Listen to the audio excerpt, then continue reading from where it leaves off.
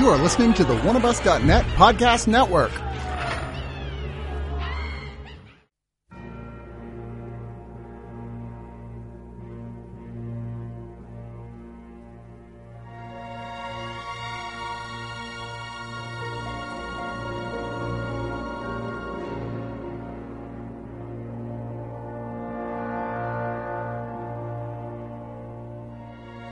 Hey guys, and welcome to, I don't know if I want to call it a new show or a one-off. I don't know. We'll see what happens. But in response to you guys on the last, the Original Gentleman episode where I said, hey, ask us your, stuff for top 5 horror questions for the guys, I was informed by the other guys on that show, look, we really haven't seen many horror films.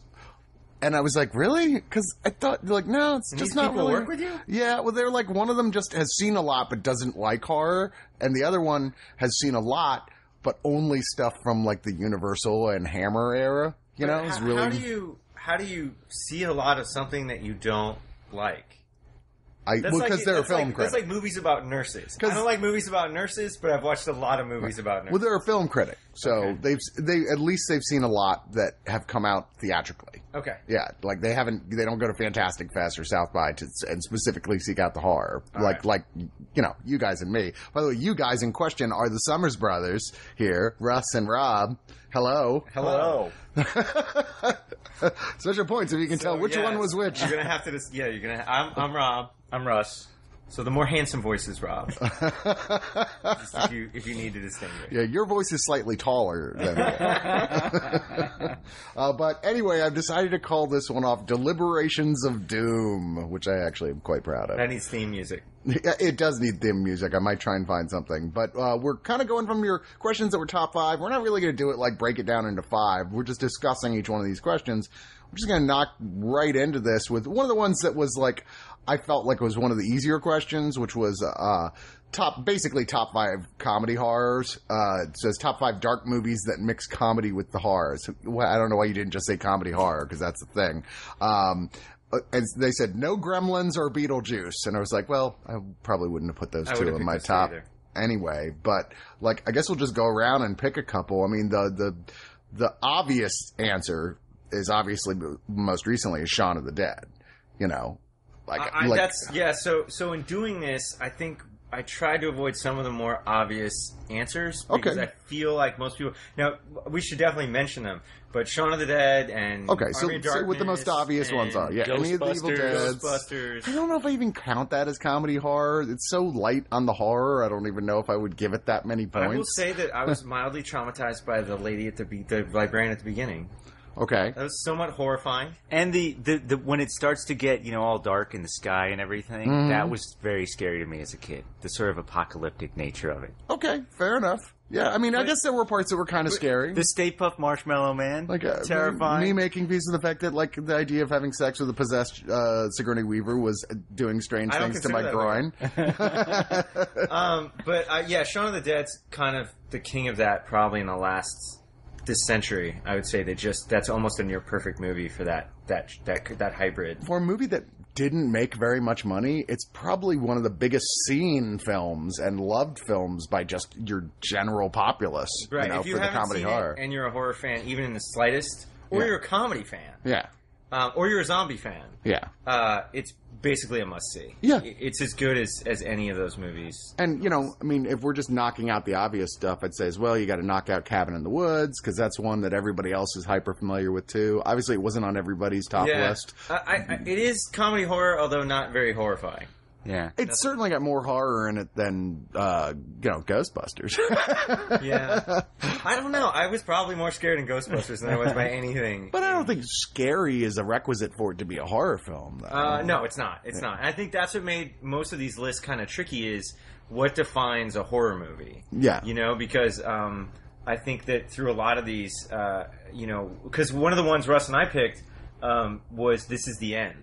Yeah, great choice. I think that it's got supernatural, it's apocalyptic, there's some really scary, weird stuff. And yeah, it's sort of disturbing. There's demons. And there's cannibals. Or are they cannibals? I think they're cannibals. Yeah, I think so. Yeah, I don't remember at the end. Yeah. They were. Yeah. When what's his name decides to go full blown apocalypse. Yeah. Right.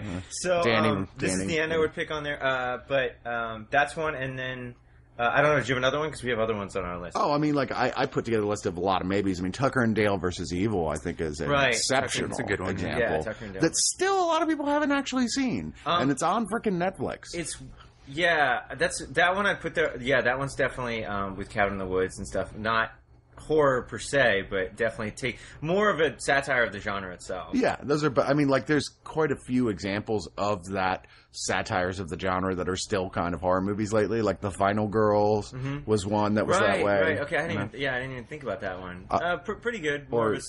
Even Severance, I would say, would count as one of those. So let me ask you this. Do you remember that one? I do remember Severance. So do you count satires as horror comedy? It depends the degree to which it's satire. Okay. Because, like, I mean... It's like Young Frankenstein. Like, I wouldn't... Is Young Frankenstein a horror comedy? I wouldn't count that. Okay. Yeah, because I don't think there's anything in... I think everything in there, all of the horror elements are entirely there just to be satirical. Like, nothing has something where you go either ew or ah, you know. I mean, like Tucker and Dale, I go, okay, there's plenty of big gross outs in Tucker and Dale versus Evil, which count, and even kind of scary at a moment or two, right? You know.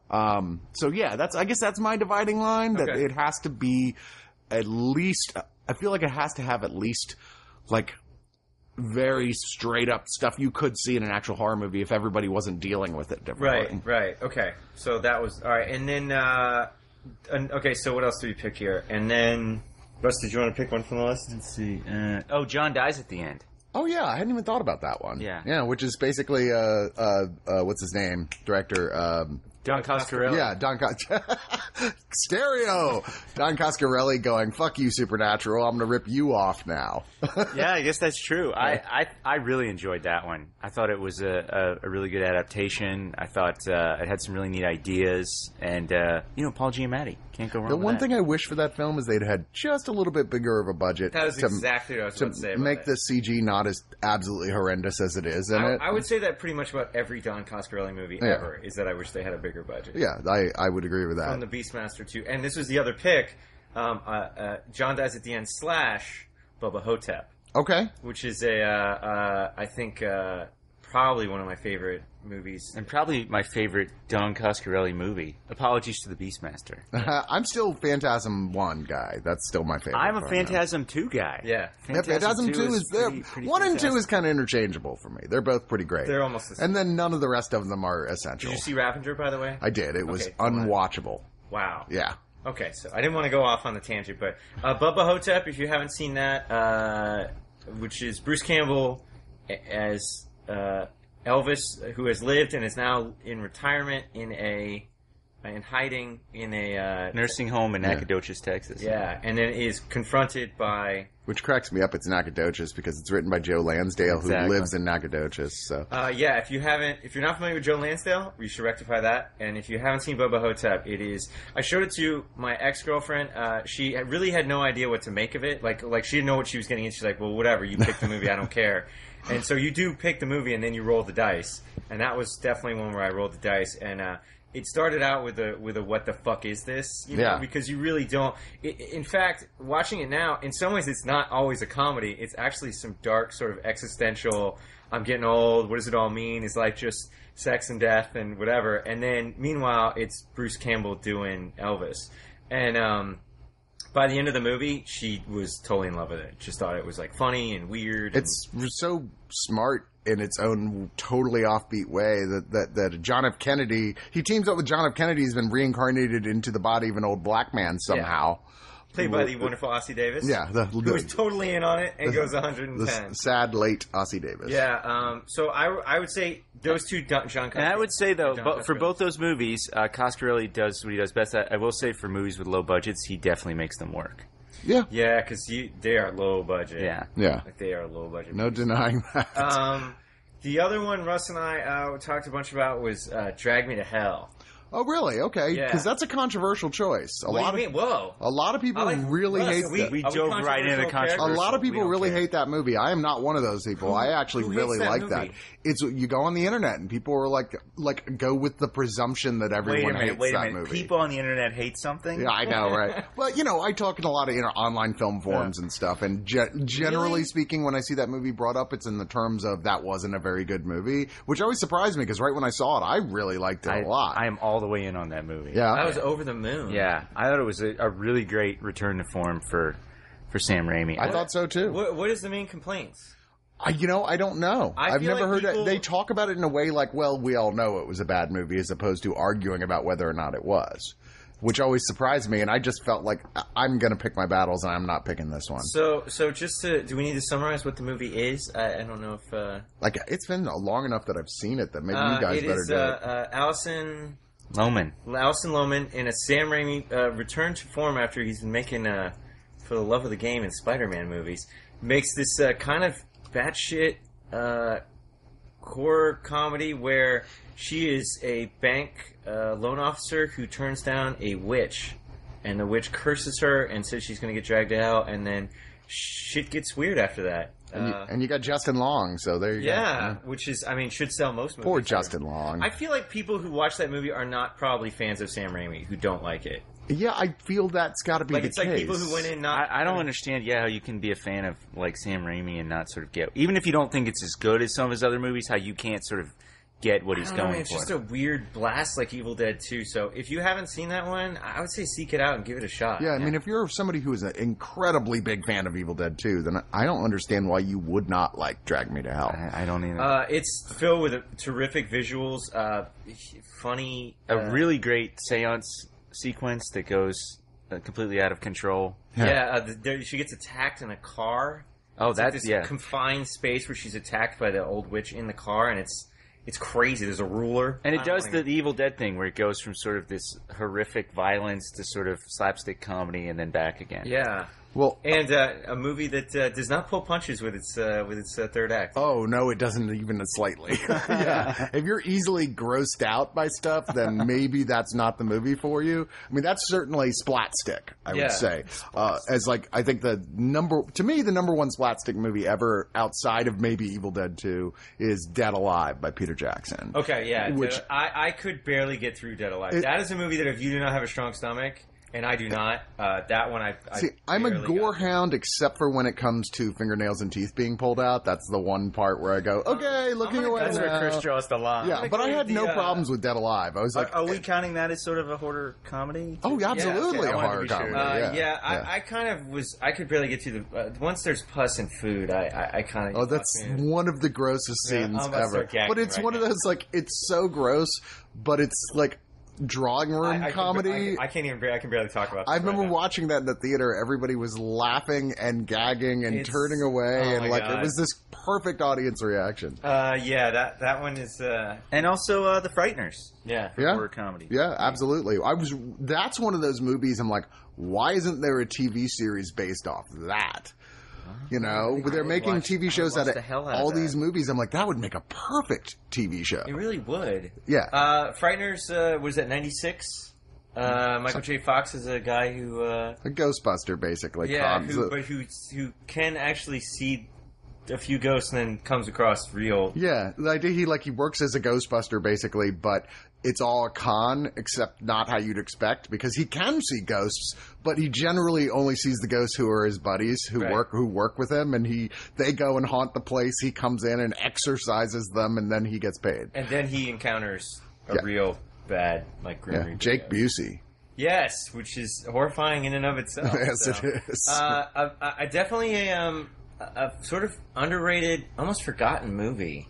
And the Considering it's the movie right before he does the Lord of the Rings. yeah, movie. before Peter Jackson. does Oh, I the thought movies. Heavenly Creatures was the movie right before. No, Yeah. Heavenly Wasn't it? Creatures was the one he did before The Frighteners. Okay, I thought it was the other way around. I Yeah. didn't remember offhand. So Well, I think we've all learned a valuable lesson. I think we have. But just trust the Summers brothers. definitely a movie that I really loved, and I think kind of a more poltergeistish kind of fun movie Yeah. than like Dead Alive, which is pretty aggressively crazy. more of a neato, produced by Robert Zemeckis, right? Yeah, the Dead Alive. I love Dead Alive, but it's almost endurance splat stick. It is not a film I would share with a lot of people unless they're already into that. Unless you do you have a strong stomach for gore? And I don't mean like Hostel 2 because it's not like that. Like none of the gore in it is like terribly, overwhelmingly. It's not disturbing. It's gross out. It's just gross out. Yeah. Yeah, it's goopy. There's a lawnmower involved. Yeah, so there is. I have to throw in what may be the first really, truly great horror comedy of the modern age, which is An American Werewolf in London. Okay. I mean, which is such a masterpiece in every way. And that's one I'd say is more horror than comedy. Yes. But... And, God, the werewolf transformation scene is still... I mean, that movie was made in, 82 or something like that? 80. That scene is still the defining special effect werewolf transformation scene. I have never seen one better than that. I don't think there's one that even comes close. No, I don't think there is either. And also a really unique movie in terms of structure and ideas and what he thought of for the werewolf mythology. Like, all those kinds of ideas in there. And I think it has sort of this reputation as a comedy. If you watch it, you really don't get that at all. I mean, it's there in several points, like the whole concept that everyone who has died from the werewolf, like his best friend Griffin Dunn, or was Griffin Dunn him? I can't remember. No, Griffin Dunn is his friend. The ghost. It's the Dr. Pepper guy. Yeah. And anyone he's killed, once he's become a werewolf, they come back, but they act just like people, except they're like, oh, you should really kill yourself. You're just going to murder more people. They got it's awful. That is a really unique film, and I think Landis never made anything else quite like it, and he brought that sort of humor that he finds in any other movie that he kind of did, but he attaches it to an actual horror movie. And probably, I don't know that there's a werewolf movie that's as good that I like as much as American Werewolf in London. I think it's terrific, and the wolf sequences are... I don't think of Landis as a particularly visual director. Yeah. But the wolf sequences are spectacular, and he has the scene where you finally see the wolf at the bottom of the stairwell, and it's amazing. And it won an Oscar for best effects, I believe. Was it Rob Bottin? I think it's Rick Baker. Is it Rick Baker? Yeah. You're right. It's Rick Baker. It's a really neat film, and I think he had a lot of great ideas, like you said, like with the mythology of. And he has the nightmares of Nazi werewolves showing up at his house. Weird stuff. Yeah, it's really really terrific film. Odd that the humor in it should not work with the horror at all, because when it gets to be comedy, it's almost totally absurd. Yeah. It's anachronistic. It's more surreal. And the horror is truly horrifying and bloody and dark. And it baffles me that film works as well as it does, but it does. It fits together perfectly. And it has a really dark ending. Yes, it does. And almost unapologetic. Well, there's two ways to go with a werewolf film, and the other way never works. You heard it here first. I would put that one up there. As far as horror comedies, that one is definitely unique. Okay. Trendsetter. And then the next one I would say... Wait, are we about to move on? I was going to say, go. Let's list out quickly whatever was the remainders on our list. I wanted to mention quickly a film probably most people are not familiar with, which is Dia de la Bestia. Oh, Day of the Beast, yeah. Day of the Beast. Because the actual question was dark horror, dark with comedy, which is definitely like American Werewolf in London. But this one, if no one has seen it, it's Alex de la Iglesia, who's pretty hit or miss. I adore him even when he misses. Though. Okay, because you're for it. Like Witching and Bitching, you go, this is not a good movie, but there's so much wonderful stuff in it anyway. He's definitely a go for broke director, and he's filled with ideas. But basically, about the end of the world, hard to find. I don't know if it's really available for people to even. It needs a really great re-release. I'm kind of surprised baffles me. Shout or somebody, or the movie he did right before it, Action Mutante. Has never gotten a really nice release that I'm aware of, and they're both really great horror comedies. I probably watched on VHS, but Day of the Beast, basically, almost like Carpenter-esque film about a priest, a horror, like a heavy metal fan of horror, and a TV show myth debunker. Team up to stop the end of the world because this priest has translated the Bible and realized that the devil is coming at the Yeah, one of the greatest first deaths in a horror movie ever, where literally the giant crucifix in his abbey just falls on him and kills him. I was like, that was funny. Filled with terrific stuff, and probably one of the best seance sequences where they attempt to conjure the devil. Just a really memorable sequence. So I don't know, man. It's funny. It's got a lot of weird sense of humor to it and stuff. So a hybrid movie you should definitely check out. Anyways, so we should pick what's next. Well, I'm just gonna run down just the other ones that we've got to mention. Or I'll get yelled at. Is What We Do in the Shadows. I thought was terrific. Even though that's definitely falls on this is mainly a comedy. But there's a lot of horror aspects to it. Return of the Living Dead, which is a great 50-50 one, comedy horror, and is the movie that started the zombies eat brains thing. George Romero did not begin that. It was Return of the Living Dead. Yes. I was going to mention Feast. Feast is a good one, Kind of a fun B movie. Not so good much the sequels, but the first one. Didn't see the sequels. That's probably why. They're well skipped. I still hauled in. By the time you finish Feast, you're like, you don't want any more. That's good. You're like, that was good, but that's enough. Right. And then Tremors, of course. Of course. Yeah, the Graboids. Come on. Did they actually call them that in the movie? Yes, I believe they did. Okay. I'm not entirely sure. Well, let's move on to the next one, which was much more fun to research, which was top 5 best sex scenes in a horror film. Okay. Now, there's 2 types of sex scenes in a horror film. Right. There are ones where you're talking about, that actually is a hot scene in a horror film. Which I would say that even though it's got horror stuff during it, I would say Angel Heart is the ultimate one for that for me. With what's her face being just being covered with blood as she's having sex with the main character, Mickey Rourke. Yes, but then there's the other one, which is something. It's really disturbing as fuck shit that either happens in the middle of a sex scene or just the nature of the sex scene in and of itself. Which so this whole topic was super minefieldy for me. Some of us were very. I'm trying to be, especially with all this crazy stuff with like Trump stuff. I really want to be a woke dude and be careful. Our thing when we looked at this was, I wanted it to make sure that it was consensual sex or something. So Rosemary's Baby's like out.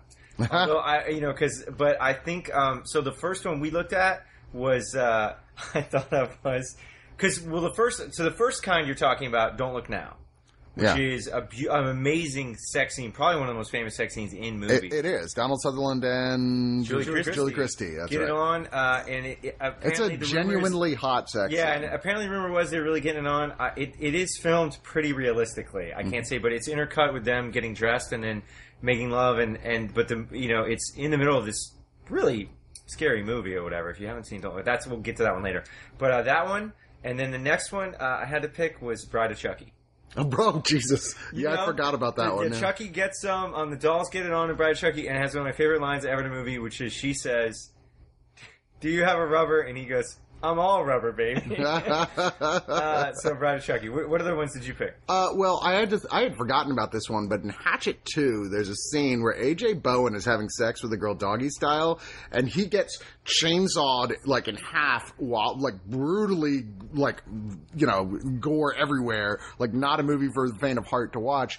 And the girl, he's like shaking, and the girl just thinks like, oh yeah, like this is great, he's fucking me harder, and it's really disturbing and funny at the same time. Okay, Hatchet 2. Yeah, Hatchet 2 for that. And plus, shout out to Hatchet 2. Shout out to A.J. Bowen, who's not only sort of a horror scream king these days, but also is just a solid dude. Oh, right on. Yeah, really nice guy. I'm sorry to hear he got about his chainsaw. I also was going to mention the scene in The Shining with the dude in the bear suit.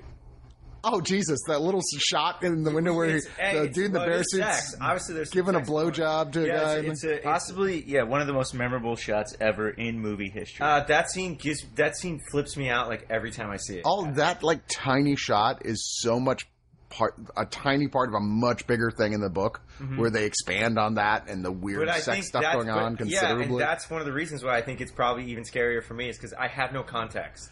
There's no pre-warning. All of a sudden, you're just looking at this furry, like, going down this other guy, and you're like, what's happening? And it's in the middle of a sequence that has nothing to do with it. Yeah, it's just, they don't set it up or anything. It's just, whoa.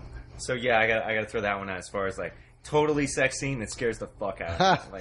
I say not scary, but essential is The Reanimator, with the sequence where the guy, once they've cut off his head and then reanimated him in his head, and he's got, unlike the other zombies, a bit of like cognition, and he's tied down the I'm forgetting the woman's name. Classic Barbara.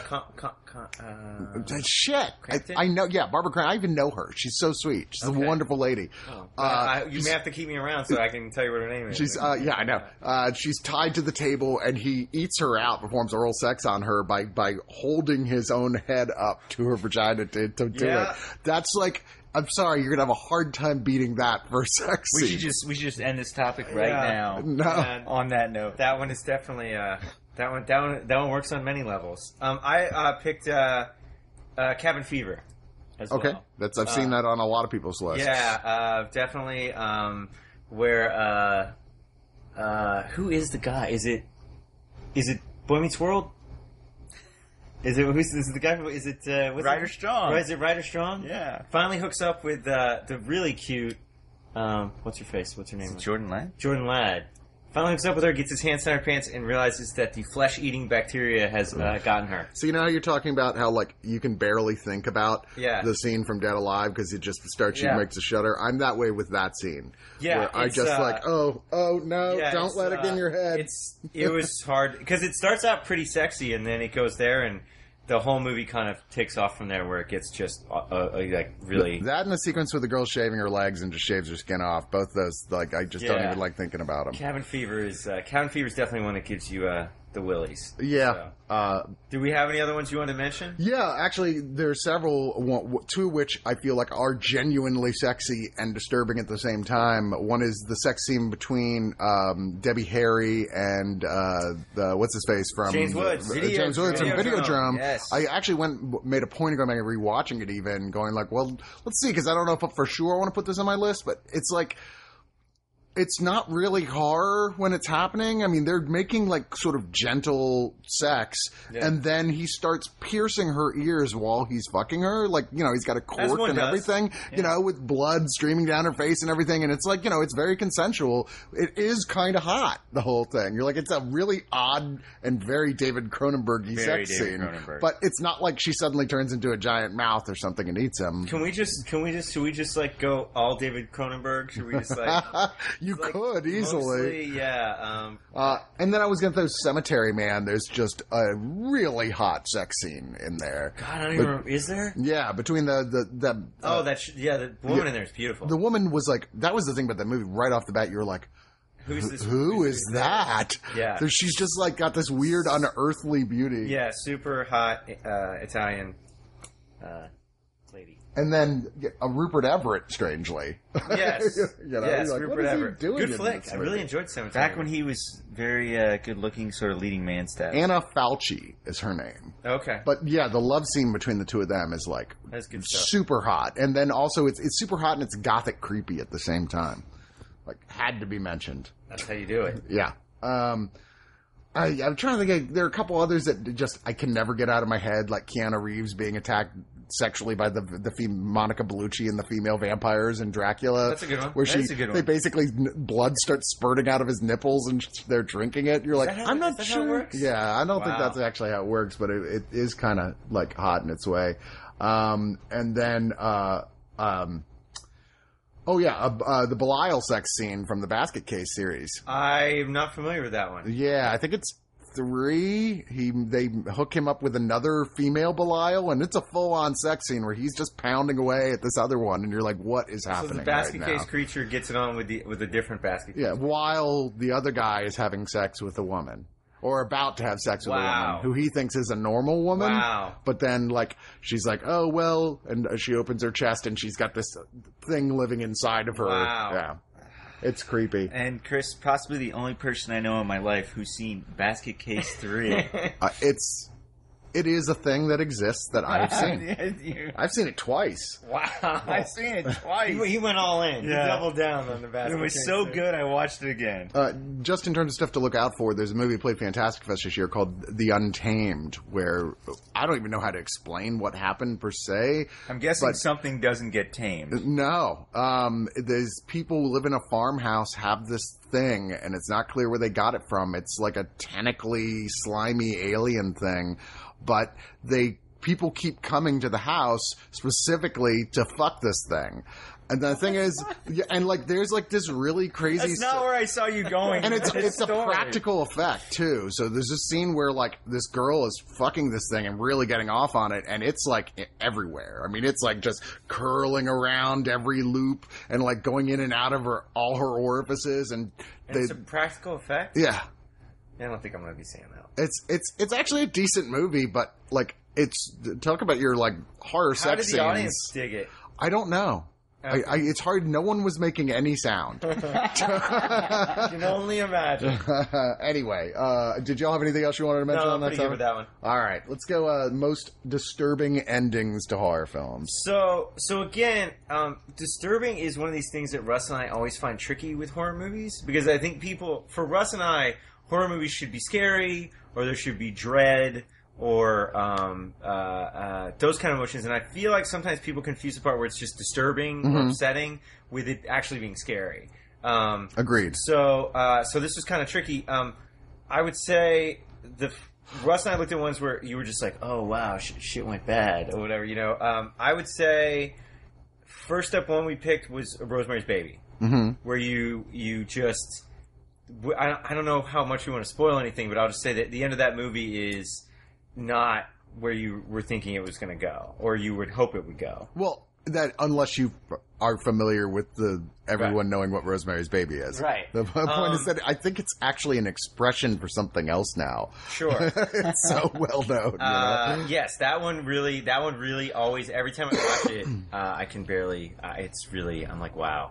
This is where it went. So I would say Rosemary's Baby. What are the ones that you have? I know people argue back and forth about whether or not this is a horror movie, and I fall on the side that it absolutely is, and that's Seven. I think that ending of Seven is maybe the most disturbed I've ever felt in any movie ever. I would totally agree that is a seminal movie-going moment for me. Just that ending was I just was sort of floored, and I couldn't believe I was watching it in a movie. Oh yeah, my jaw was on the floor. Right. I sat there through the whole credits, like incapable of movement, just like, what the fuck? It was definitely, I remember seeing it, everybody had this, I called it the Seven stare. Yeah. Like when you walk out, you're like, I don't know what's going on. Well, especially because the rest of the movie was already pretty disturbing. Yeah, right. And it amped it up to a degree you didn't think even that movie would be willing to go to. It really, and I always tell people that it's sort of, the reason it's so disturbing to me is because you've seen so many films that sort of build to a climax literally almost exactly like that, but that they twisted it in a really simple way, and you just couldn't believe it. You just didn't feel safe in the movie theater. Yep. You were so upset by it. Did you want to pick another one?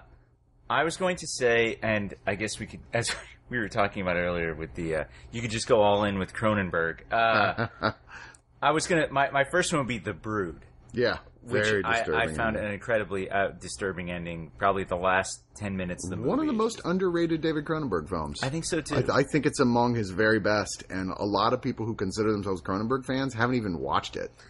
It's not an easy movie, no. I would say as well, but also has some of his most really fascinating Cronenbergian creations. Yeah, for body horror, it is like one of his more elaborate films. Do you guys want to summarize it briefly? Is there? Yeah, it's like the guy whose wife is at like a fertilization clinic, I believe, and then it turns out that this clinic is using people to birth these weird little monsters, which are going around killing people. Yeah. You know what? The movie actually does a really good job explaining it better than we would. The thing is, because that sounds like that doesn't sound like that crazy of a horror film. It sounds like, it just sounds like something I'd, see at a Red Box or something. But the subtext is what gets you in that film, where you get really creeped out. Also, Dead Ringers, which is especially creepy for the Summers Brothers. Yeah, that's another one. I'm like, I'm not even sure if that's a horror movie or not. Right. It's on the verge of not being a horror movie. Cronenberg definitely has that feel to so many of his movies, where you're like, is this really, which genre is this? But I feel like creepy enough that I would put it under the horror genre. And then, of course, The Fly. Oh yeah, The ending of The Fly that was definitely one that was like a gut punch. Yeah, no, quite. That whole film, I mean, and that's the defining Jeff Goldblum and Gina Davis movie. They were so great together that they actually got married. Yeah. I mean, some could argue that Earth Girls Are Easy is the defining. I don't think anyone has ever argued that. An argument could be made, but it won't be here Not on this here. podcast. What's your next one? Sleepaway Camp. Ah, man. Yeah. I had to go there because I didn't see that coming. If you have not seen Sleepaway Camp, do you think it's more predictable now? You might see it coming? It's not as big a deal now anyway. I don't think you can see it coming at all. I mean, I rewatched it not that long ago. I was like, yeah, there's nothing here to lead you down the path of thinking this is where it's going to go. And it's a cheap effect shot, and it's kind of a cheap gag in and of itself, but you so don't see it coming, and it's such an odd thing. I mean, if you get a chance, Google Sleepaway Camp ending. It's on YouTube. It's just that I can picture perfectly. I think what makes it disturbing is your investment prior to the ending. Yeah. That you've been watching this whole movie and you're like, what? Yeah. What's happening? It was one of those movies that when kids who had seen it and on cable or something talked about it, I didn't believe it was real. Yeah. I thought they were just joking with me. I was like, that's not the real ending to a movie.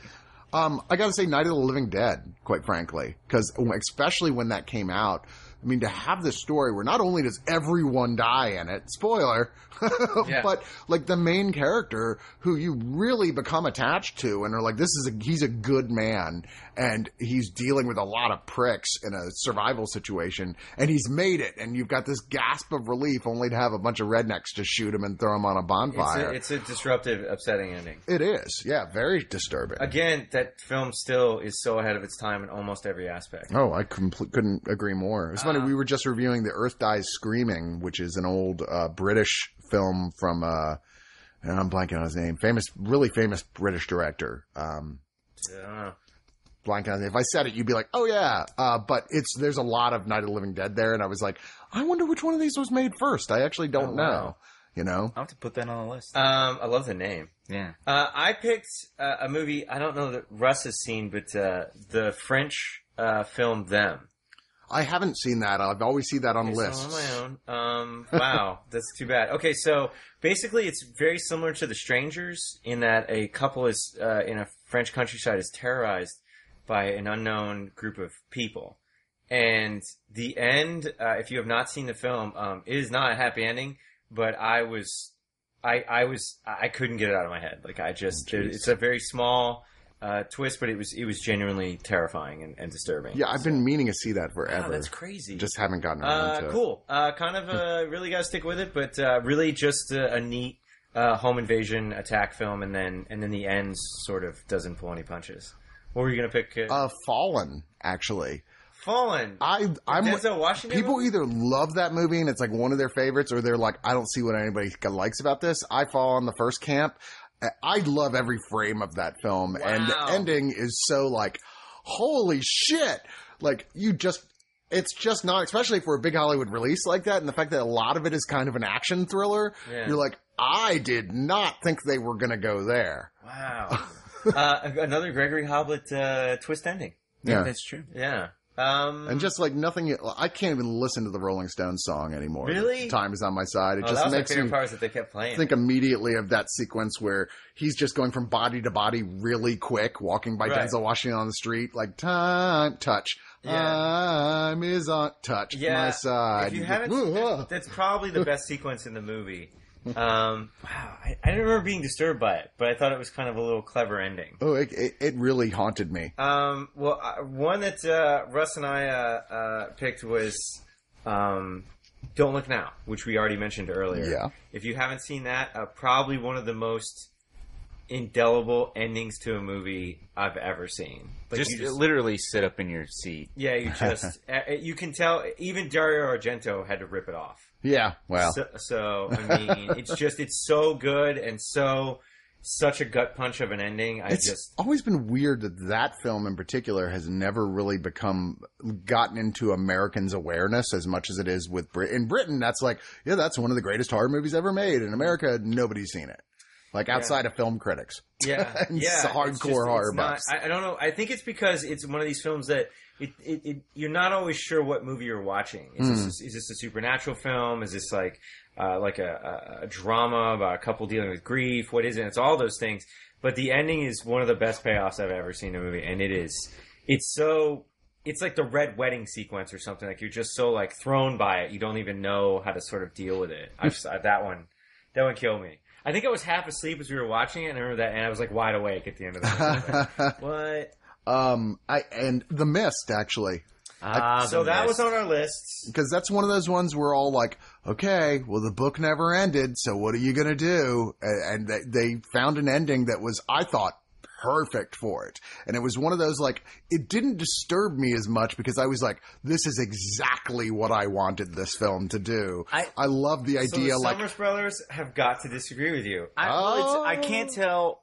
Am I disturbed by the ending because it is genuinely disturbing in the sense of the story, or was I disturbed by it because I just hated it so much? I felt, we were discussing last night, books that are better, there are movies that are better than the books.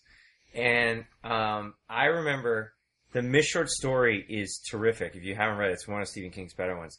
And the last paragraph is one of my favorite paragraphs that he ever wrote in a book. I remember my friend telling me, you gotta finish the end. And it's this sort of beautiful, sad, hopeful ending. And that's why watching that movie really upset me, because that is the opposite ending to the movie. The rest of it I thought was a pretty good adaptation, but he is a completely different ending. And as you said, in the book, it's more ambiguous. It's more this sort of what will tomorrow bring. But even King has said, I really wanted an ending. I didn't feel like it was done, So I was, and that he was really glad they came up with something and liked what they did. Stephen King is just wrong. Well, he is about a lot of stuff. Look at him going, The Shining is a terrible adaptation of my book. I'm going to make a TV miniseries. I agree with you that it's disturbing, but I still feel like it's a cheap shot. Yeah. Worked for me, but maybe that's because I love the whole Cthulhu takes over the world conceit. Right. But I feel like you could have had that and not had that particular ending. What happens to those characters? I know what you mean. I like it because it's just that ironic gut punch, It might be one of the biggest middle fingers to the audience I've ever seen in a movie. Yeah, I'd agree with that. And just to roll out as we finish this topic, Psycho, obviously, you got to throw that in there, even though we all know what happened at the time. It was absolutely shocking to the entire world. It's still something crazy. The way it's shot, and it's still, even if you know it's coming. I would say Chainsaw Massacre. Oh, most disturbing ending, you think? I'm unnerved by the ending of that movie. She gets away, she's screaming, he's there in the chainsaw dance. I'm like, Rrr. And I guess because there's no resolution to it. Yeah. I mean, she sort of escapes, but that's not really how you don't feel relief. There's no catharsis. And sort of his weird chainsaw spinning dance thing, it just, I just didn't even know what to make of it. One we talked about last night, Prince of Darkness. Yes. Prince of Darkness. Wonderful, creepy as hell ending. A movie that's hard to shake if you really get in on its level. It's hard to walk away from. Yeah. So just like feeling like, I don't feel okay about all this. No, you definitely don't. You're like, what did I just see happen? Right. But I find that I really enjoy movies that give you just enough of an ambiguous ending that you can really start to piece together your own story. I get mad at movies when it's ambiguous, but they give you nothing at all. Right. Or throw something that makes so little sense, you're just like, what the fuck was that? Yeah, that's unfair. I think Russ's description is always my favorite, which is, the movie is over, but the story doesn't end. Yeah. And I think that's always like a nice feeling as you walk out of the movie. You kind of keep making the movie in your head. Yeah. And Prince of Darkness is definitely one of those where the ending is, it's not happy. Anyways, I don't know what other ones you were going to mention. Oh, Angel Heart for sure. Like really super disturbing, dark and upsetting ending. That I can't believe I didn't see the twist coming when I saw it, but I was like 15 or something. Nowadays, I think you're more likely to guess it. Yeah, but at the time I didn't. It was there was nothing. It's been ripped off so many times. Oh yeah, and then The Ring, the American Ring, I thought actually did a really solid job with the whole reveal of this whole because. And nobody else really has done that since what they did with it. They all do we need to piece together the puzzle to figure out what the ghost needs, but nobody does we did all that fuck, that was the last thing in the world we should have done. Even better than that, I think, is their response to it, which implies that they're going to keep spreading the horror in order to protect themselves. Yeah, they choose to, they choose to pass it on. Right. Yeah. What about, okay, go ahead. And just the last one I was going to say was, and it's not really disturbing other than, I know a lot of people who were mad at it. I laughed for 10 minutes straight at the end of April Fool's Day, the old 80s movie, because the movie's warning you the whole time, and then the end, literally the whole movie was all these people's friends playing an April Fool's Day joke. Right. Nobody died. Right. And I was like, that's the biggest fuck you to the audience ever, but it was also an awesome April Fool's Day joke. Yes. That one is, I don't know about disturbing. I don't know, but it was very disturbing to some slasher fans that I knew. They were disturbed. They were disturbed that they had spent that time in And the I would theater. just like to say, if anyone plays that joke on me, we're not going to be friends anymore. Well, we're going to take a break and we'll I'm going to put out the next day, the second half of this, so that you guys get 2 different podcasts and you don't get exhausted by just one. All right. So thanks for listening.